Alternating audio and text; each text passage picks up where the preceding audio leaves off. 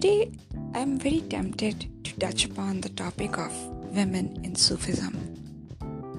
I know I am not an authority on this.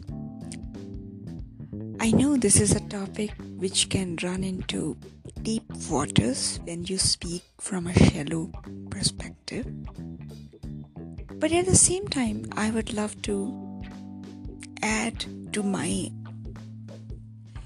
own observations how I feel when I read about women and their views and their fight for liberation, and then how the prophets, how the wise and religious custodians deal with the subject altogether. Yes, I am also a woman, and to some extent I also have this feeling that I also feel very happy, feel very uplifted when I am into my own spiritual zones, where I am not in need of any man around me, when I am not in need of any material support to support me, where I am quite independent in my head, in my acts. But at the same time, I know that I have some limitations. And I am a woman who has been like that from day one. I don't believe much in women liberalization, though I have made my own mark in the field. At the same time, I really don't feel like being the face of what I do. It's not because of any inferiority complex. It is not because I have some deep-rooted prohibitions about women's spacey. It's just that I don't agree that women can be at par with the men. Two reasons. First is biological. And it's a fact. Woman is beautiful when she is elegantly holding herself high in her esteem and in her strength. But at the same time, she is very delicate. She is very fragile. And she needs to be protected.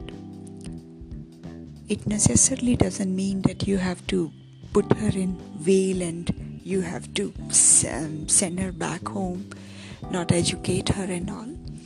It's just like you have to be there to be for her and to cheer her, to lend her your support, which could be in terms of your being genuinely honest with her, genuinely care about her gender, and genuinely be treating her well. In your mind, you should be very pure when you talk to her. That's number one. Second thing is that somehow I have voiced that in the heart of mine, that even in the religious scriptures, the women can be very powerful. The woman can be an authority. She can be better half of Shiva. She can be Mahakali. But at the same time, she is the mother. And she has to have her own share of pains and limitations. She's in the rung of, the reincarnation, the kind of the pains she has to undergo. I don't know what's the right word in the English language, but in Hindi we call it's a yoni. It's a stage when she is completing her karmic circles. So I am at peace. I'm at peace, and I don't see a point that she goes out and puts her passion or puts her talent out in the market, or goes beating drum of women liberation and all that. Sometimes it's your mind. Sometimes it's the grace of just admission that yes, there are limitations. Yes, I am like that.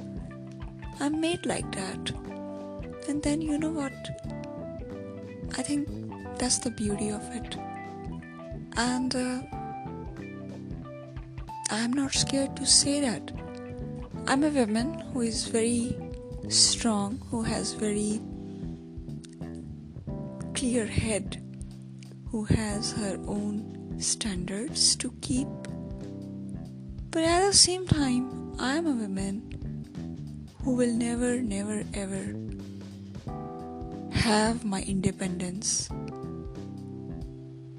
just like that, away from my partner, away from my family, and still at the same time in my being I can be very free soul. That's the woman for me, and that's me.